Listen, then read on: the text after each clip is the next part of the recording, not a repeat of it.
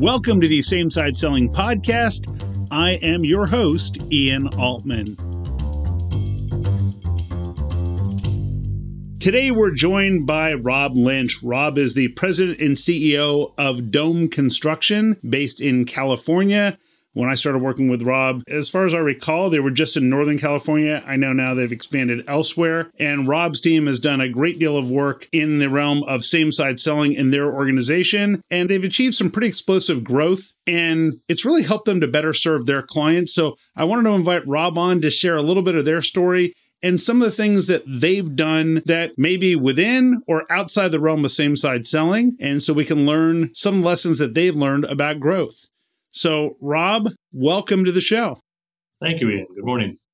Good morning. Can you share with our audience a little bit of your background and Dome's background for their benefit? Because obviously I know the organization, but everyone else may not. Sure. So Dome Construction was founded in 1969. So several years ago, we celebrated our 50th anniversary.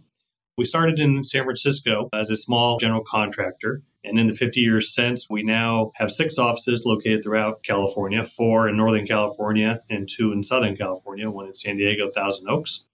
We service primarily the life science, healthcare, and commercial interiors sectors, focusing on renovations of existing facilities. We have about 350 people, and we're doing about $550 to $600 million worth of revenue.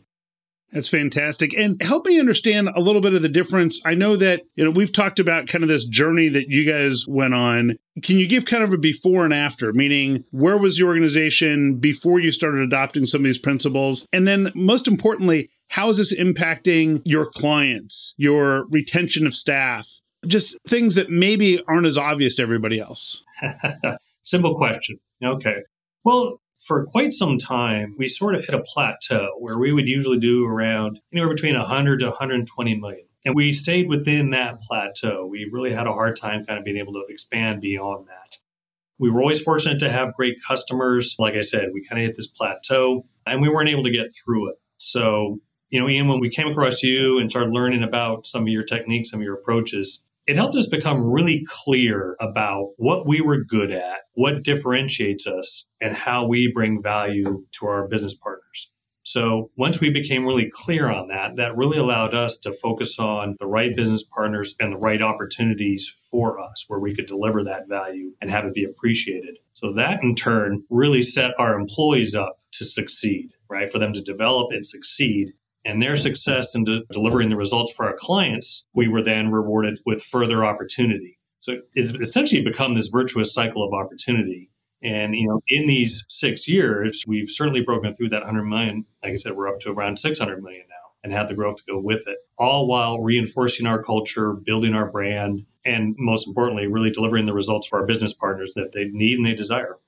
That's great. I love hearing that. Obviously, it's music to my ears when you see that type of growth. And one of the things that I often get pushback from people on is this notion of, look, in order to grow, you actually sometimes have to not only embrace the clients for whom you can have the greatest impact, but also you kind of have to be willing to walk away from the places that are not the greatest fit for you. And so how does that manifest inside a Dome? That is spot on. And that back when I mentioned that we became very clear about what we were good at, how we differentiate and how we bring value. I think that was kind of a key awareness that we had in that is because in our industry, oftentimes service providers can be commoditized. And unfortunately, there are folks out there that they think the finish line is on bid day, right? You're measured on the lowest bidder before the construction even starts. We have very discerning, very sophisticated clients. And they understand that the real value is delivered when the results of the project are delivered, right? Once, it's not at the ribbon cutting when they move in. It's when they're delivering the science, when they're delivering or manufacturing the product. That's when the true measurement is. And the things that we do is that we make sure that we deliver the highest value at the time that the result is delivered from the facility. So I think taking their perspective and understanding that allows us to really build a team, an approach, and the services needed to make sure that that is the result and we just don't stop when the ribbon cutting is, that we make sure that the project is delivering the results that they intended for it. And having that awareness really put us in a position, like I said, to team up with the right business partners deliver the value that they need, and focusing on what their success measure is and making that ours and not stopping just at the ribbon cutting like so often happens in our industry. Sure. And I love the fact that this is an area that you guys embrace so completely. Many times when I talk to people about how important it is to focus on results, they go, yeah, results, like how much revenue we generated. I'm like, no, results for your end client, which is obviously something that you guys embrace wholeheartedly. How do you maintain that culture inside the business? And as a second part to that, you've grown from 100 million to roughly 600 million. How has the size of the team in terms of business development changed also during that time? I'd like to get insight into both of those. I keep giving you these twofers, but you can feel free to split them up as you like, Rob. It's just my brain is working here on different things that I think people will be interested to learn about. If you want to get top results for your team, take a look at the Same Side Selling Academy. Just visit samesideselling.com to learn more. Well, from a cultural standpoint, we've always talked about who we are, being clear about who we are. We're problem solvers. We're subject matter experts. We love to find out on each project, each opportunity provided to us, what are the pieces of the puzzle? How do they come together? How do we make it successful? So we didn't think of ourselves as salespeople. We think of ourselves as problem solvers. So we didn't, it wasn't like this bridge that we had to overcome to get there. It's like we always, when we really know what our clients need, what they expect, what the result is for a job, our team loves rolling up their sleeves and saying, all right, let's develop an approach to achieve that. So from that standpoint, there was alignment right off the bat, and being clear about that was good. Now, you mentioned about business development. We don't have really business development people. What we have is problem solvers. And our people that, like I said, these people succeed for our clients and we get rewarded with further opportunities. So our business development people are our project teams who are succeeding for our clients, and our clients show that appreciation by saying, hey, we have another opportunity coming up. We'd love to see you propose on it. So once again, that virtuous cycle just keeps feeding itself. And, there might be folks in our industry that just, maybe they might have a hard time resonating with that. But since 2015, we've done 1,387 jobs, and 1,323 of them have been for repeat or referred clients. So if you deliver that value at the time of result and you build those relationships and you put their goals, their success first, it works. And the numbers prove it. So. Sure. And when you're doing $100 million, how many of the people on your team could you attribute, in essence, new projects or new clients to versus now? And the reason I'm asking is some people are going to think to themselves, well, sure, if they went from 100 million to 600 million, where they're delivering more and more projects for their clients, yeah, they're generating more results. Gee, did their team that's generating those accounts grow sixfold as well? Are they getting better economies of scale? It's a little bit of both. Like everything in our industry, we have more people who are developing more relationships. And then, oftentimes we'll be brought in and we'll have a job, maybe is a smaller in nature or something like that. And they want to learn about us. But then as they see us build that team, deliver on the value proposition, and provide a really good customer experience, construction is a very fun industry. It can be volatile. It's tight deadlines, tight schedules. But boy, it can be a lot of fun too when it's done well. So when we deliver the results and that customer experience, well, then they say, well, hey, now we have another project. And maybe that project's a little bigger. So it came with a little bit of, referred clients saying that they had such a good experience with us that they recommended us to another. But then we would receive more of their opportunities, and maybe some of their opportunities would be bigger than the previous ones. So it's a little bit of both, expanding, but then also growing the market share within with some of our partners and some bigger opportunities. Well, and I think that the thing that sometimes gets lost on people is this notion of focusing on the problems that you solve best. So, and I know you do a lot of work in the research and scientific areas, people in the health and life sciences worlds. So what are some of the things that you focus on that maybe give you that specialization? Because I think oftentimes people in construction think, oh, everything goes to the low bidder. But with the amount of repeat business that you get, I'm guessing that your clients are often less concerned with what the actual bid price is or general conditions are. And eventually they get to the point where they just say, we know these people at Dome are going to always deliver on time. It's going to be within budget. It's going to meet our objectives. We're going to get the results we're looking for. Do you see that there's a change in that dynamic as well? Well, the work we do, you're right. We have very sophisticated clients who have, are in very demanding industries. I mentioned earlier that we're a renovation contractor. So we are working within operating environments. And oftentimes those environments are very complex. So it's incumbent upon us to really, once again, fully understand how they operate and realize that when we're doing our projects, that they are almost always within operation. So we have to make ourselves invisible. And sometimes that creates challenges for us, but that's what our clients appreciate about is that we understand those challenges and we overcome them so that we can be invisible, that they can continue to operate and we don't adversely impact their environments or their workers or any of their situations. So oftentimes, if a contractor comes in with just the lowest number, they're just going to walk through their space and the ripple effect of that on their operations could be profound. So, and they might just say, well, that's what we needed to do to get in front of this or be on schedule. And it's like, no, you need to be aware of the environment you're operating in from their perspective and make sure that we don't in any way adversely impact it and still deliver the results in a cost-effective, schedule-effective, high-quality way. So how do you get to that information? So the thing is, people are saying, oh, sure, yeah. So you make sure that you know what's important to people. But how are you guys doing that so that the client understands after they meet with you, wow, these people at Dome really understand our world differently than maybe other contractors are coming and looking at the project? Well, one of our core values is seek to understand. And incumbent upon that is you ask questions and then you keep asking questions. And then when you think you're done asking questions, you ask a few more and not just assume that your perspective of what they want is right because it almost never is.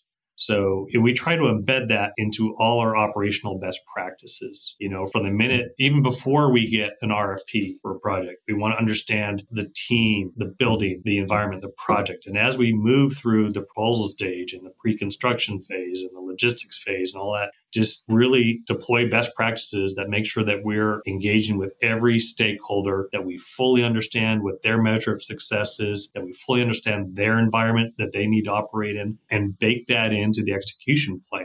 So that way, not only do they feel heard, but they know that we're going to look out after, what their objectives are, what their constraints are, what their challenges are, and address them all equally. Yeah, I think it's easy for people to lose sight of the fact that for your clients, let's say they're doing a $2 million renovation. That $2 million renovation, if someone on the construction crew walks through a clean room without realizing it or disrupts research, it could cost that organization many millions of dollars, way more than the value of the construction itself for that renovation.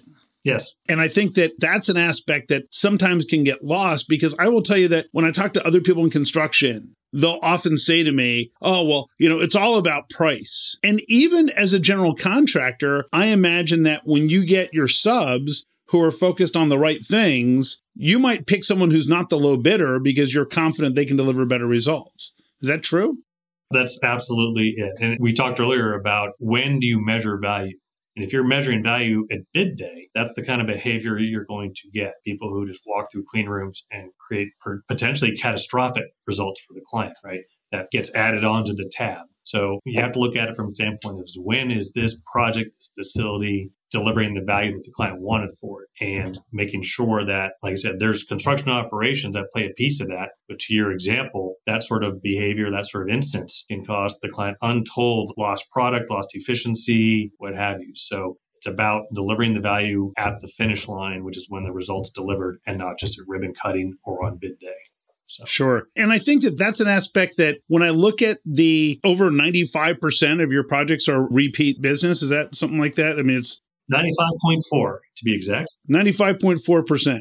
So that level, as someone who's gone through renovations in the past, and keep in mind, residential and commercial, rarely do I finish the project and say, wow, I want to work with them again. It's usually, I never want to see these people again.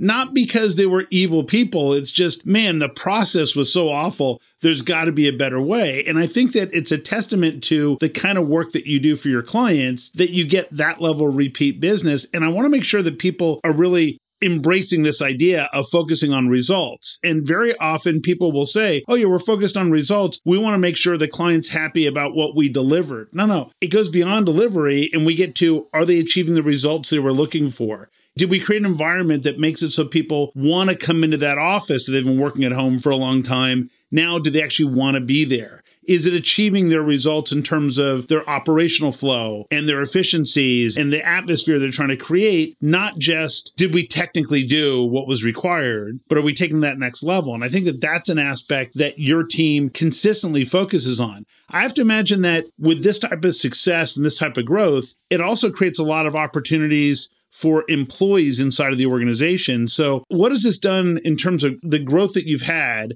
How has that impacted the ability for people to move up throughout the organization and take different career opportunities? Well, and that's a very good point. Back to the virtuous cycle of opportunity, right? Our team, we really go out of our way to make sure that we give them the support and the resources they need to succeed, whether it be training, feedback, team structure, all that sort of stuff. And we make sure that they're really well trained about having that customer focus, right? Making sure that we understand what we're doing, the goals, the challenges, roadblocks, all that stuff.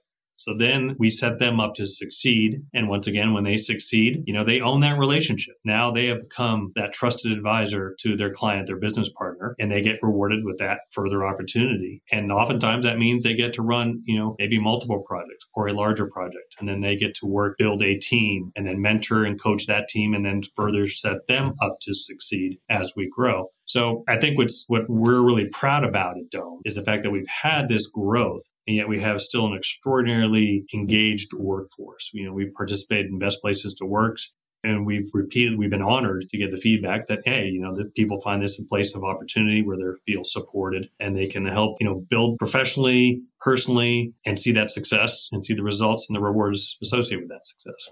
Yeah, and I think what's really interesting, and I've learned this from working with some of your people on the HR and recruiting side, is that not only are you attracting people who are veterans of the construction industry, but you're actually attracting people who maybe have project management expertise or accounting expertise in other industries who say, that's the kind of place that actually I could really get behind working at. That's a place that operates with high integrity. Their clients are happy. The people seem happy and engaged. I want to be in that environment. So how have you seen that evolve in terms of attracting people from other industries into construction? Well, I think that's another really gratifying part of the culture we have here. It's always been kind of said that if you have interest and aptitude, you can contribute in any part of the business that interests you with us. And we work in so many endeavors, like whether it be philanthropic or training or diversity and inclusion. People can be a part of something that's bigger than their teams, bigger than their individual projects. They can help make it a better company, help make it a better industry. And we support and encourage that because, it makes it a much more engaging place to work, much more dynamic place to work and a lot more fun. And like I said, it's inspiring to see how our people, when they come in and they want to contribute, they want to build a better company. They love building a team environment where everybody feels engaged and supported. And once again, it just kind of self-fulfills. It just kind of keeps the culture going in a positive direction. And it's really quite rewarding. Sure. And Rob, last thing I want to ask you about is areas of innovation, because part of growth is innovating. And I know that you guys did some amazing work from a safety perspective. Everybody I talk to in construction complains that, our workers' comp, our GL just increases year after year after year. And you did some innovative things to really right the ship in that area. And then you didn't just keep it to yourselves either. So can you talk a little bit about that? It dawned on us probably about 5 years ago now. Technology has found construction and it is starting to disrupt it. There are literally hundreds of platforms out there for ERP and business development and BIM, VDC. Just hundreds of tools. And we decided we wanted to do something profound in the safety realm. Because, there's probably no other aspect of our business that has such a moral and business imperative to it as safety, right? We have to send our people home in just as good a shape, if not better than when they came in. And, everyone, there's so much awareness that improved safety drives more efficient project delivery, better schedule performance, better budget performance, higher quality. So, and yet in the marketplace, that was a tremendous unmet need. There was a few safety applications out there built by tech companies for construction. So they weren't quite right. They weren't quite, they didn't engage the right people. 8 million people are in our industry. 93% of them are field workers. So a lot of these programs weren't engaging the people doing the work and the people that were exposed to these harm. So we went ahead and we developed our own, and we've had spectacular results with it. Our TRIR has gone down over 45%, even while our work hours have gone up by almost 50%. And yes, you mentioned our workman's comp rates, our GL rates have all gone down dramatically. But the real benefit is that we've given a tool to our workforce to really execute their jobs in a very aware, knowledgeable, safe manner. We can see how they're doing. We can drive training if need be, and better planning training and all that. So once again, it allows us to operate much more efficiently in a much safer manner, and we get business benefits of lower insurance and lower incident rates as a result. And I think that the fascinating thing about this, when I learn about it, is this notion that generally, if you said, we're going to put this safety program in place, the natural inclination for people is, well, that's going to kill our efficiency and it's going to take more time away from the project. And you've actually, by using technology, flipped the script on that, where it's, okay, we can have a safer job site. So we have fewer incidents and our people are safer. They can use technology so that it's not distracting everybody at the same time, but they can get the education they need about safety when they need it. And you have an audit trail associated with everything without people spending more time, actually spending less time. So it's one of those things where I think in the past, every initiative meant spending more time doing things other than managing and executing on the project. And now instead, you've got something that allows you to spend more time on the project while also improving safety and driving down your costs. So I think it's just a remarkable combination that's worked really well. Yes, it has. Like I said, the transparency it affords, the quality it affords, the continuous improvement has been really profound.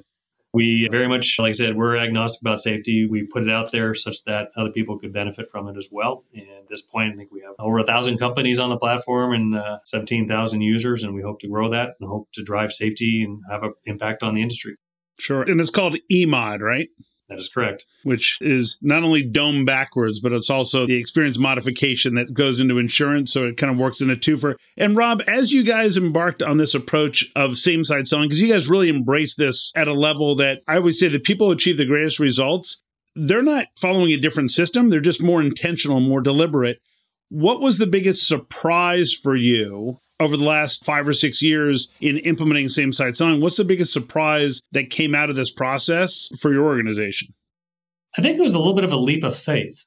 And I say that in the sense that I think there's just this institutionalized mindset within our industry that it's just always about low cost at bid day, that business partners and customers wouldn't value really intentional, really, well done execution, positive customer experience, and reward that with further opportunity by focusing on their goals and not our goals. And, like I said, when an industry is just conditioned on being low bidder at bid day, banking on the fact that, hey, if we deliver high value at the time of result, that we'll be rewarded with further opportunity was a little bit of a leap of faith and is proven out spectacularly. That's great. I'm going to try and do a quick 30-second recap of the key things that I think people can take away. And then I'll give you a last-minute opportunity for rebuttal on anything else that you think I missed that people should learn. And we'll take it from there. So the first thing is that you'll notice that in Dome Success, there's an inherent focus on results for the client. And knowing that, look, if we provide success for our clients will want to come back to us. They see your people as a trusted advisor and a subject matter expert, not someone trying to sell something, which means that after you deliver success, they're looking for you to repeat that success for them again. And that success you're delivering for your clients has created new opportunities, not only for you to help those same clients again. And of course, when those individuals move to other companies, they want to bring you in there as well. But it's also allowed you to expand opportunities for your staff, for the overall construction industry in terms of safety. And it really is something that has become part of your culture organizationally that helps you deliver results for your partners, for your team members, and for the overall community. That really breeds just an overall atmosphere of success that makes other people want to be part of it. So what did I miss? There you go. You hit it all in 30 seconds. Well done. Right, perfect. Well, Rob, thanks so much for sharing your story. I'm sure it'll inspire other people, and I look forward to seeing you guys go from 600 million to $1 billion. All right, maybe in more than a year, but we'll work on it. Thank you very much, Ian. Thanks.